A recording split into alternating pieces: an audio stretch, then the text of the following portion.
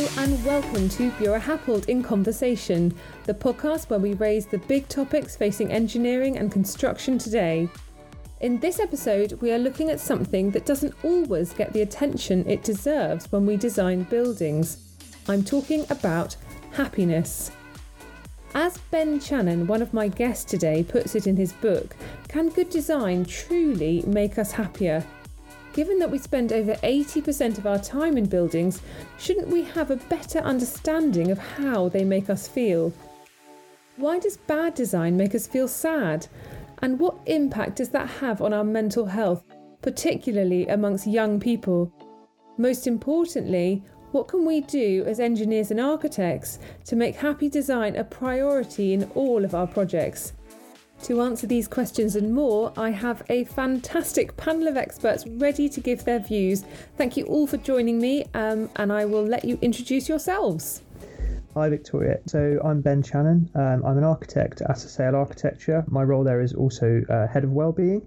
That encompasses a few things, kind of from bringing wellbeing and healthy design into all of our projects, as well as championing good health and wellbeing for our staff and pushing research in this area as well. So obviously you mentioned my book, Happy by Design, which looks at how buildings affect our happiness and our mental health.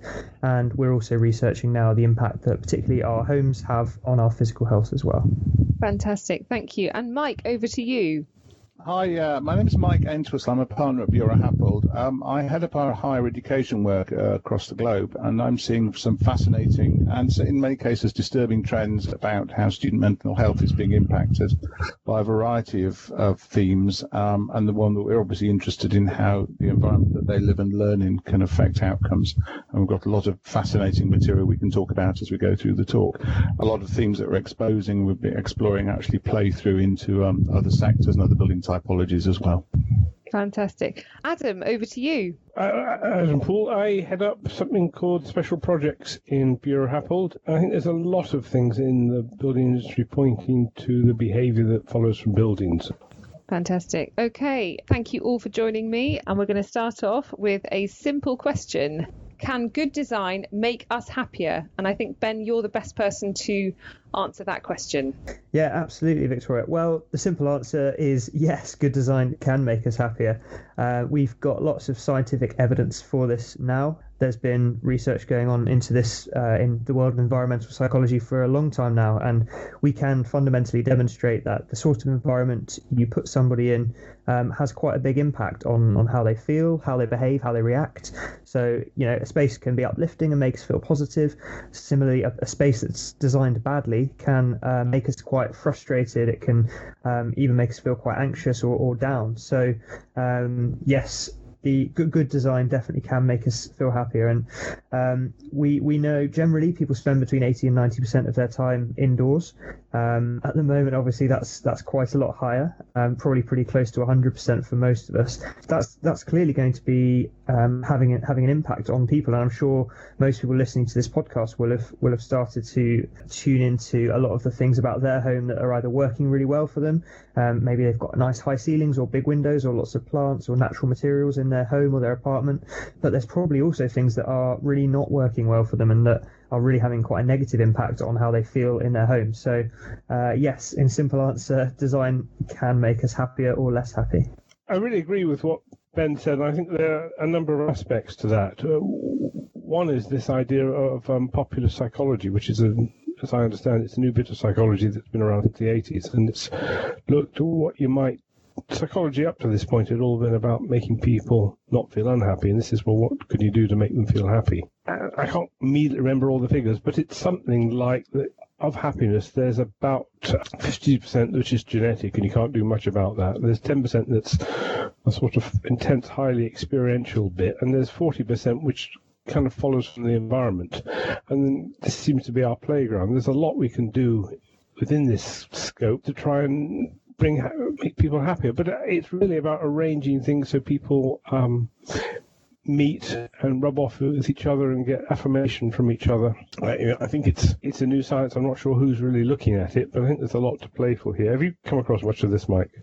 I think there's a number of themes that one can track through this sort of work about designing for happiness or designing for mental well-being. There's plenty of evidence to suggest that daylight, ventilation, good quality sleep, etc., promotes general well-being and general mental health. I think perhaps what's less well understood and certainly less quantified is how those themes that, Adam, you were particularly picking on about social interaction and avoiding loneliness have a massive impact on the way people perceive themselves and the way they interact with their lifestyle and how it affects them. As the people on the call will know, we've been doing a lot of work particularly to do with student lifestyles, where people have generally left home, are moving in into a strange environment at a stage in their lives when they are, developing very quickly as people, finding their own identity, etc.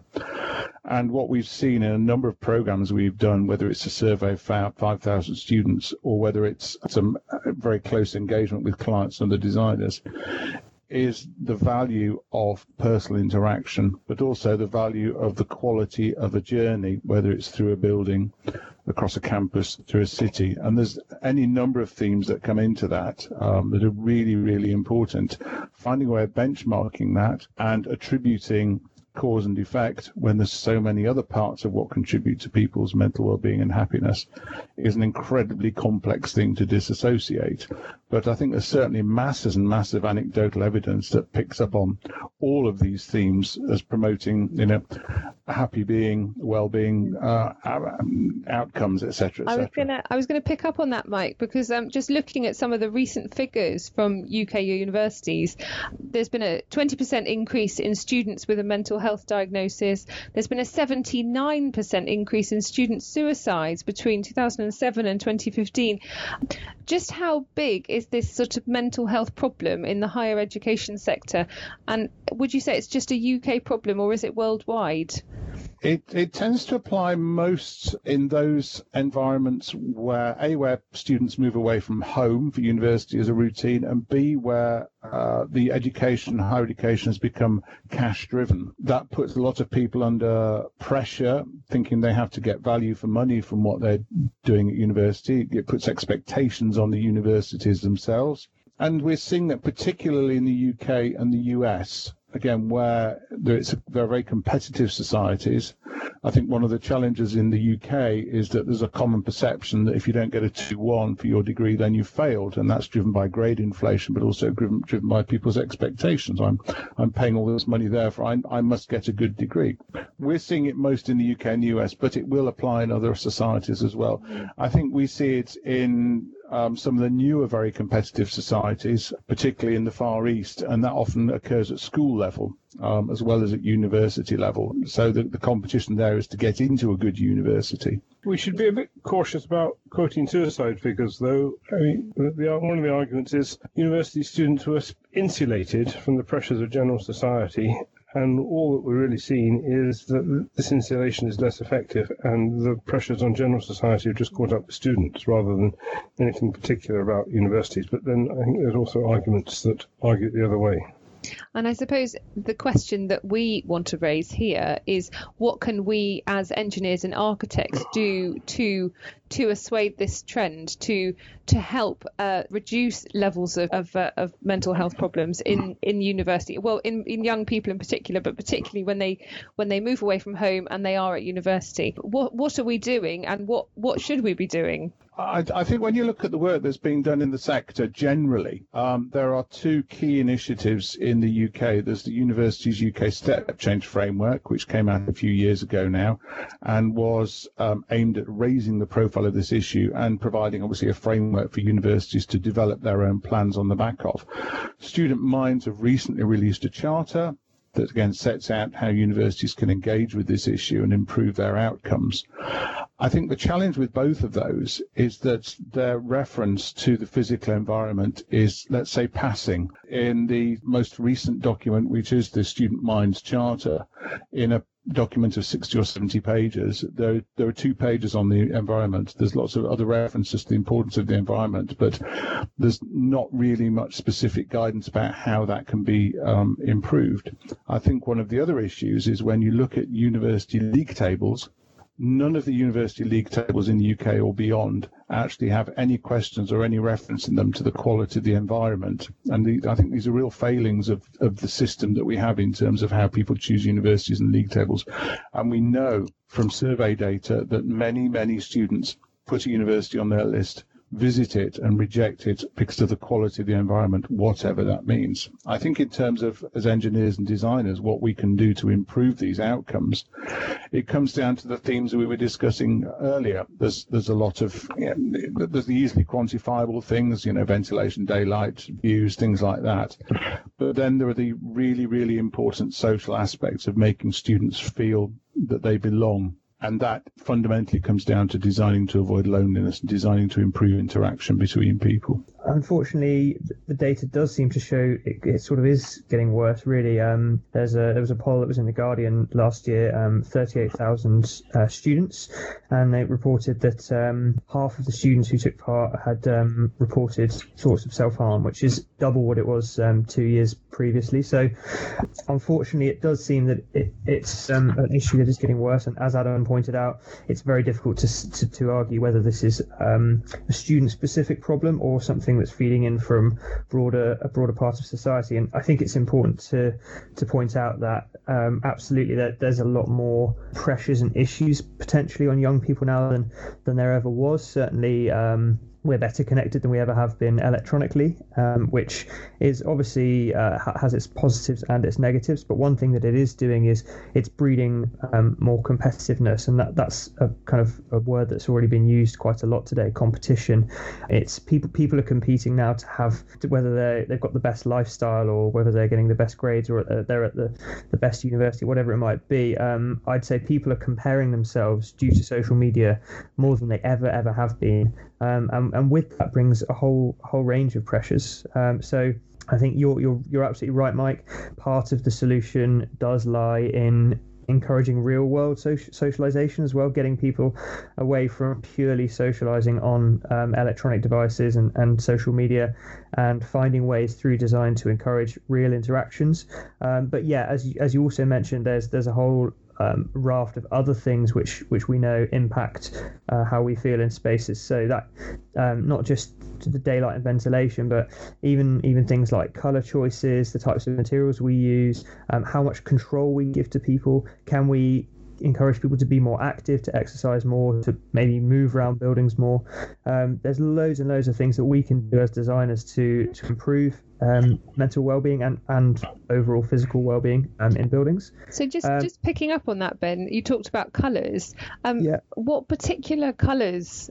Is there a sort of prescriptive happy, sad colour palette, or does it? No, I wish it was as simple as that. You've actually given me a great opportunity to promote my latest piece in Work in Mind, which you didn't even know that. It was an accidental plug. I didn't even know. I do a monthly column for Work in Mind magazine online, and this month I wrote about colour. So it is very interesting. I think the traditional approach has been sort of slap on bright, in quotes, happy colours, and it'll make people feel better. But it's not just as simple as that.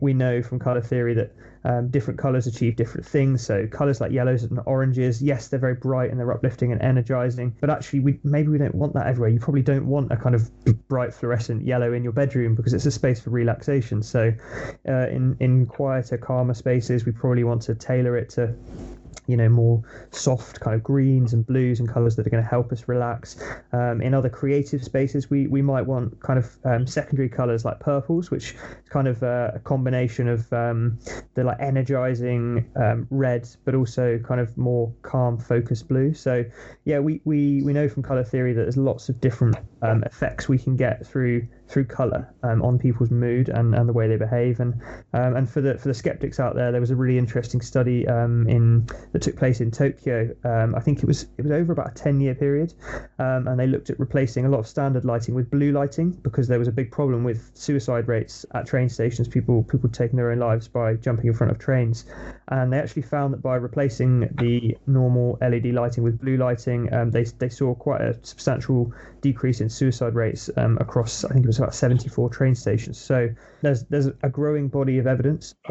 It's images as well that has this effect. Absolutely, yeah. So the work in hospitals was trying to get faster throughput by reducing stress. So there was an architectural fashion for building in greenery and lots of fountains or water features. And then they made the leap where you just needed these things in paintings on the wall and you got more or less the same effect. Yeah, absolutely. And even in the well building standards, you can get points for including nature patterns, things like that. We know that the human mind, it likes complexity, but kind of complexity that we can understand and digest. So we don't really like complete total random chaos. We like patterns that come out of nature, which is why you may have read about fractals and the fact that we naturally quite like fractal patterns, because these all go back to nature and, you know, the idea of the golden ratio and the fractal patterns that occur naturally within nature. And that then comes into when you look at buildings, a lot of buildings from 100, 200, 300 years ago, particularly the sort of high profile ones, have very, very complex facades with lots and lots of detail, and particularly in stonework and things like that. And, you know, I think there's a subconscious reason behind that draws you in. It draws your mind into actually looking at the detail and giving it some depth that helps your well-being.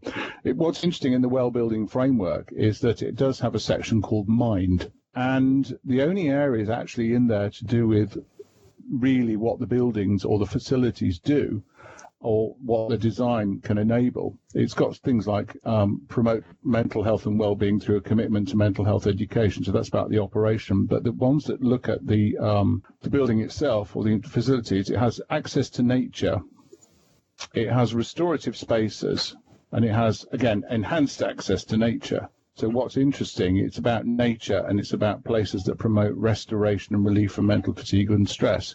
So what's interesting in that is it doesn't really touch on some of these social aspects that we've been discussing. And that is it's really interesting to see how these things drop out as soon as you start assessing them. But I wanted to say a bit more on the social bit. I mean, taking what you'd said previously, Ben, a little further.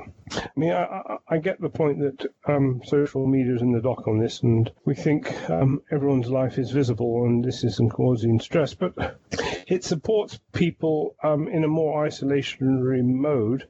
And also, when they're thrown into the environment of a university designed from the Middle Ages for a community of scholars, they don't need to give it all. They don't need to sink or swim. They can partially commit and then go back to rooms, which, of course, are all decked out with ensuite, and keep another life going. So it looks like the same sort of thing is happening in the university, and all their friends appear to be doing this, and then observing it looks like things are normal, but they aren't putting quite as much in as previous generations did, and not getting quite as much out. And then there's less friction, I think, in how they live their lives within the university accommodation, and that doesn't pull people together. Part of the answer, unless you're designing the whole system that seems to be stressing students up before they arrive, is we should be able to design buildings and environments to help unwind this process.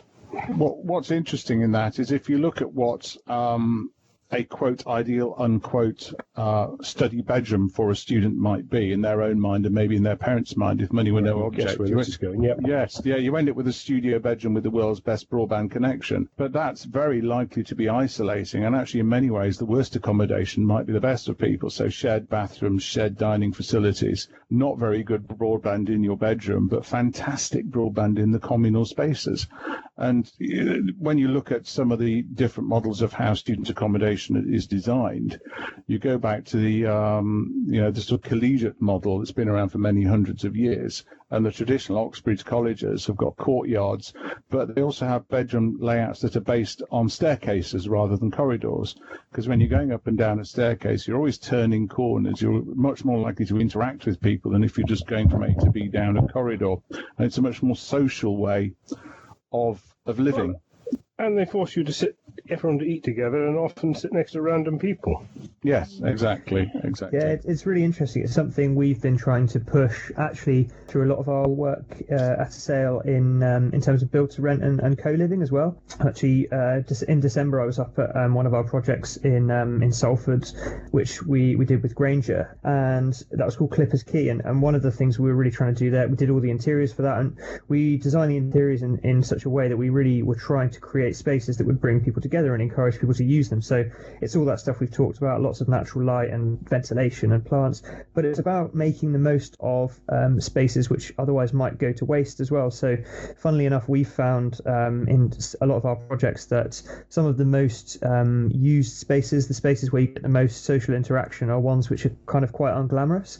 So things like, can you take a laundry facility, your laundry room, and make it into a space where it really encourages people to interact? You've got TVs in there, you've got your ironing boards, it's encouraging people to actually spend time in that space, because we know every single person in that building, no matter how they live their life, well, you hope, is going to need to use that laundry room at least once a week. So it's about trying to harness opportunities where you might not actually normally see them. And as you were saying, Mike, trying to, even when we come down to designing the layout of buildings, where we place cores and things like that, can we try to design layouts in such a way that really encourages these chance interactions? And we found places like cinema rooms really, really good for that as well.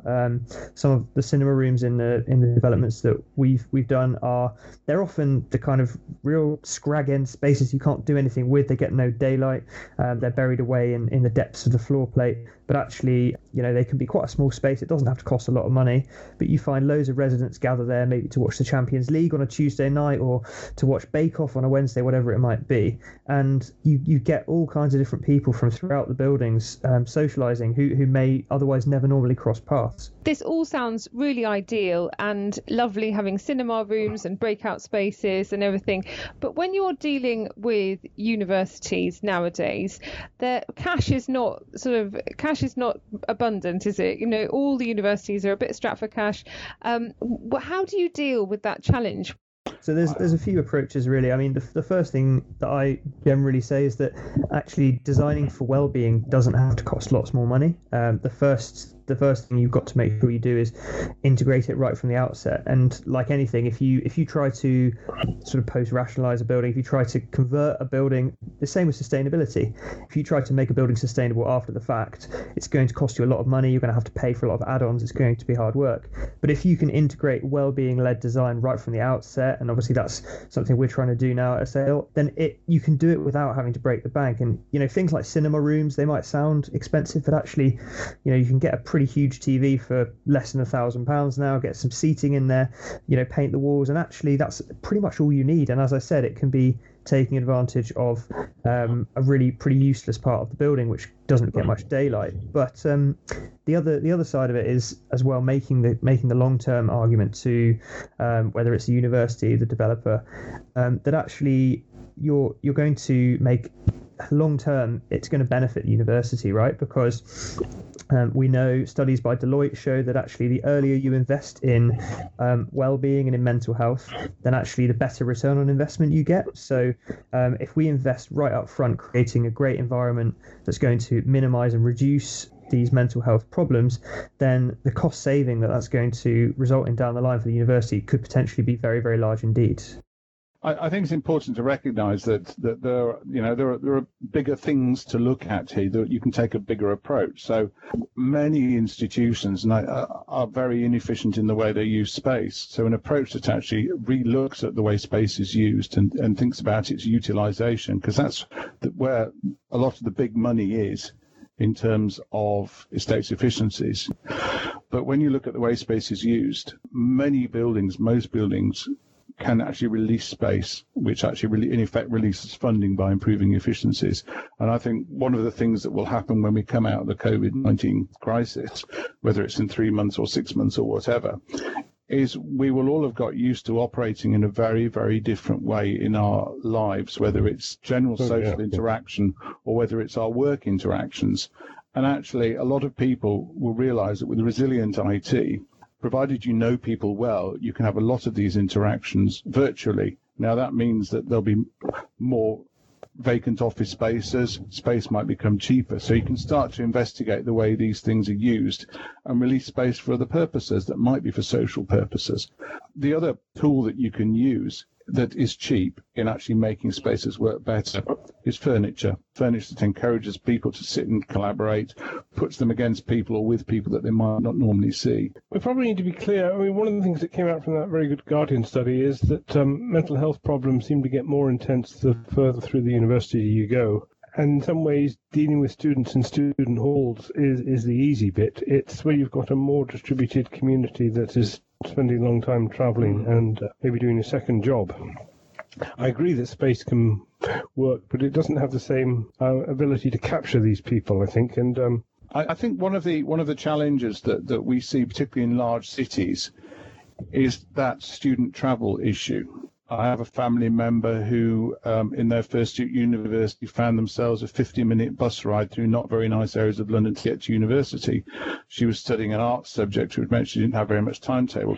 And one got the feeling that not much thought had been given to where people were living in regard to the course they were studying and what their lifestyle might be. And again, I think, London is a very specific example, but you can see this probably in many large cities, that the commuter students, what home do they have when they're actually at the campus or at the university? This is why your work on Exeter is so good, Mike. Yeah. I mean, that great roof just, I think, brings everyone in as soon as they arrive, or it's the obvious place you go when you do arrive. For those of you who didn't know about it, this is the Exeter University Forum project, which we completed for about 5 or 6 years ago now. And it was a heart for the campus. It's a high-achieving university. The campus is absolutely beautiful, but it didn't really have a central place for people to gather and be.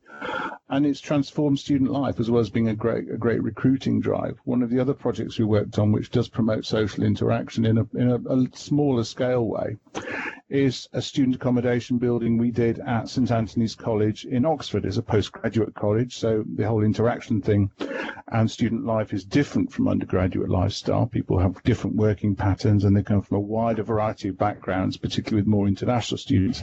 And there, within the accommodation, the kitchen and social areas were placed so that they were on the way from the staircase to the bedrooms, so that when you were going to your bedroom, you had a simple option just to stick your head through the door or just look through. Actually, the doors were partially glazed. You could look through a vision panel and see who was in the kitchen and have these chance interactions rather than the kitchen being buried down the end of a corridor, which is a more common model in many student accommodation flats. So that's just two examples of the way the designs that we're involved with improved student interaction and lifestyles.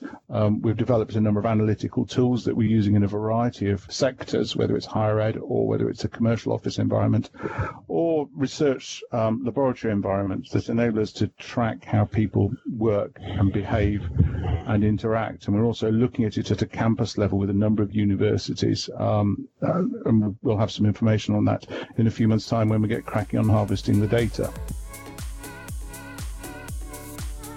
I wanted to just touch on a slightly different area of happiness and how we build it into our projects. Earlier today, I spoke to Jean Hewitt, Senior Inclusive Design Consultant at Buro Happold. She told me that designing in happiness is not a straightforward process for those with additional needs, and that the way we all experience buildings is different, and that for those with mental health issues or a physical disability, choice and control over the environment were the most important factors in whether the building was a happy one. Here's what she had to say. Yes, of course. Inclusive design is really about encouraging consideration of all aspects of human need when we're designing or managing buildings. And so good mental health and happiness, as we call it, is a critical component of human well-being. So we need to recognise that we're all unique and that people will experience environments differently for various reasons. So the key to this is really not about making all environments the same, but providing an element of choice and control. So, for example, many people have sensory or neurological processing differences, and that can make you feel like sensory bombardment and overload in some spaces, whereas others might feel those same spaces are stimulating and exciting. So people who are neurodivergent rather than neurotypical will have significantly higher levels of poor mental health because our environments do not meet their day-to-day needs. whilst environments cannot directly cure or cause a mental health condition in isolation, there's no doubt that they have a very big part to play in our mental health and well-being. And that's everything from the ability to exercise within the spaces we're in physically, but also mentally, to feel calm, to feel focused when we need to, but also to enjoy communication, social space as well. Thank you, Jean. As you say, we all recognise and know buildings that bring us a sense of calm. The big challenge now for all of us is making sure every building is designed with that focus in mind.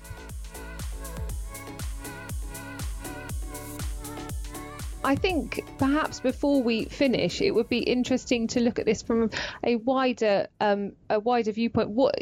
This is what we're doing at Bureau Happold. This is what you're doing, Ben. What do you think the next steps should be industry-wide?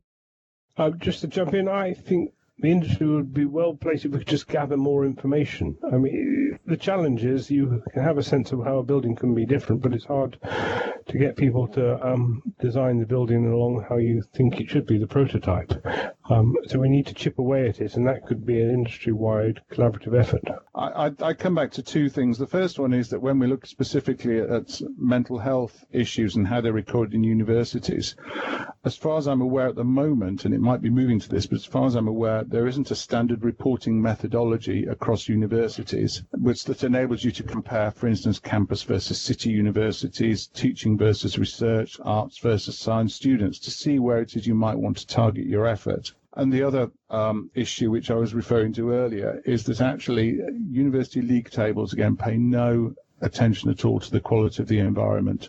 And having some way of benchmarking that based on student feedback would be really, really powerful in a way of actually drawing people's attention to that. Fantastic. And Ben, final thoughts from you? Yeah, absolutely. So agree with both of those points, really. I would say that the positive thing is that we are seeing movement in the right direction. You will have all undoubtedly seen kind of the way that mental health is being portrayed in the media now. It's changed enormously over even the last 5 years. We are definitely starting to get more interest in the idea of well-being, designing for health. I think at the moment, it's as kind of Mike's alluded to, it's easier to demonstrate physical health. It's easier to demonstrate that something is going to be of benefit to our physical health. You know, we can show categorically that asbestos is bad for us and is going to do us harm. Whereas when it comes to mental health, those things are a little bit harder to demonstrate. And certainly while we've got the research coming out of studies, there hasn't been there's not a lot of finished product yet, and certainly that post-occupancy evaluation really, really needs to happen. But what we're seeing is an energy from the bottom up. So consumers are becoming more interested and have a better understanding of well-being and mental health. And similarly, we are actually seeing pressures coming from the top now, from funders, from big organizations and from universities, that, you know, they realize that mental health is something that really you can't ignore. It has to be addressed. And so thankfully it's those two forces are going to meet in the middle, I believe, and eventually we will get to a point where we talk about the impact, the mental health impact that every single building is going to have at the very outset of the design process. If I can make one more point, is that actually active support for people with mental health issues is expensive and resources are scarce, and it only tends to reach those who know they have an issue and look for help. If you improve the environment, then it improves outcomes for everyone. And that's a lovely way to, if you improve the environment, it improves the outcomes for everyone. I think that sums it up pretty well. Thank you so much, all of you, for joining me. You have been listening to Bureau Happold in Conversation. Catch up with the rest of our conversations on Google Play, iTunes, Amazon Alexa, or wherever you get your podcasts. Thank you, everyone, and goodbye.